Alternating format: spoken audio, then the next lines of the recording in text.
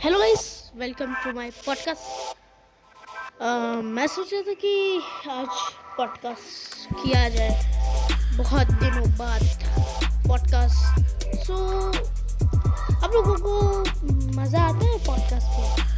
आता ही होगा भाई, क्योंकि इतने प्यारे प्यारे जो पॉडकास्ट बनाता हूँ ना, you know that my podcast.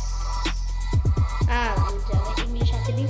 हाँ, तो मैं ये बोल रहा था ना कि जो हम लोग कहीं भी घूमने आते हैं, हम लोग कितना सारा सामान पैक करते हैं, जो कि वहाँ पर भी सामान मिल जाता है, पर हम लोग ये सोच कर चलते हैं कि नहीं यार, वहाँ पर कुछ ज़्यादा महंगा ना मिले, कुछ सस्ता ना मिले, कुछ महंगा ना मिले।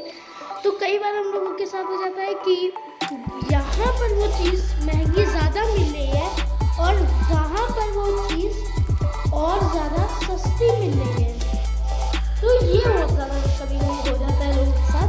तो आप लोगों को पहले से वहाँ पे उस जगह की, जिधर आप जा रहे हो, तो उसकी आपको मतलब थोड़ी सी तो डिटेलें रखनी चाहिए।